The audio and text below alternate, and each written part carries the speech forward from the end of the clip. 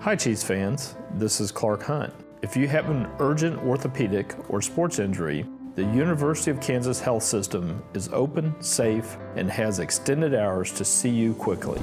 You deserve champion treatment from the experts who treat the Chiefs. Request an appointment at kansashealthsystem.com/sportsmedicine. We're proud that the University of Kansas Health System is the official healthcare provider of the Chiefs. All right, let's go ahead and get back into football and bring in Blue Valley Northwest coach Clint Ryder, who has boldly gone where no man has gone before. Sorry, I was watching a Star Trek thing last night. You have taken Blue Valley Northwest to the state championship game. Impressive win over a Blue Valley West team that has been playing so well the last few weeks. And not only so well, but like from behind, like coming back on everyone, which had to make you a little nervous, even though you guys had a big lead.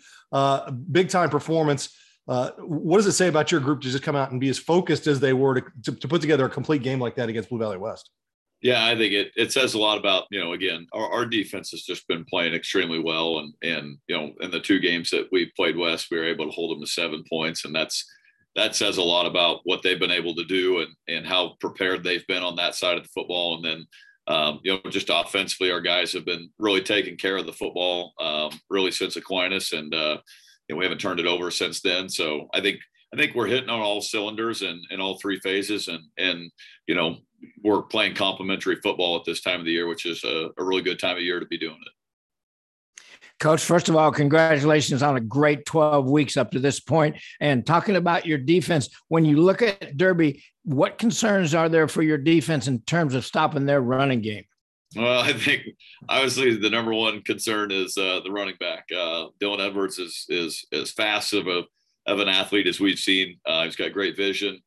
He's plays low to the ground, and he's able to spring a lot of big ones. And if he gets loose, I don't think there's anybody that can catch him. So and just their offensive line, it's a big unit. They're a mobile unit, and they do a good job of getting to the second level. Kind of somewhat, the way Olathe North likes to get to the second level. And so, just trying to find ways to keep your linebackers free and, just not let your DBs get sucked down, because they've got some really good play action stuff that they like to do to get behind you as well. So obviously got to stop number two, and then, everything else kind of goes from there. Yeah, I watched pretty much all that Lawrence game last week, and Lawrence was able to kind of go with them the first few rounds, and it was just a couple stops, and then it got out of hand for him. I'm assuming if you get a couple stops in each half, you're going to feel pretty good about yourself. And do you feel like you can move the ball and score on them, because Lawrence did as well?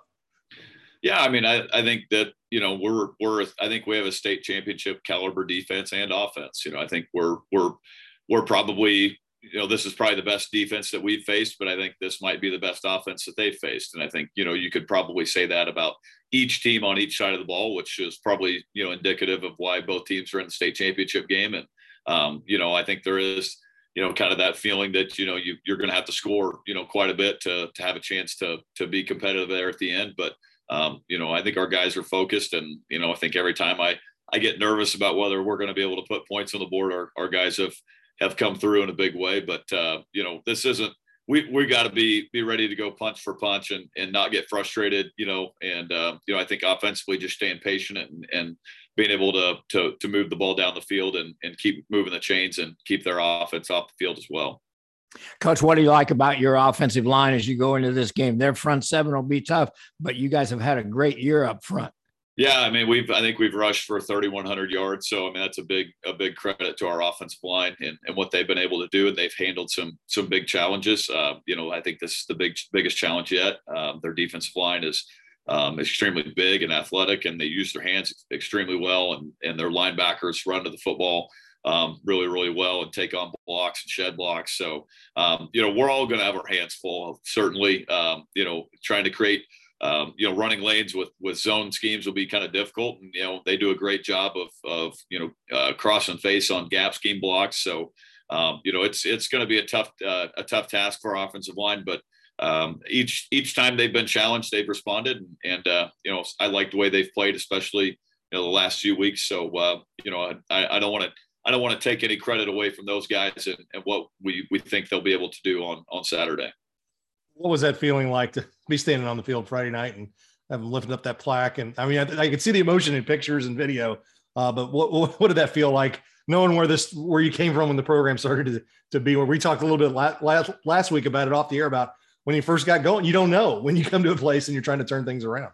Yeah, I think it was an emotional day. I think we had, as a team, had been able to share a lot of things about our journey and where the program had been and where the community had been and where our just everybody who's kind of poured into getting us to have this opportunity to go play on Saturday.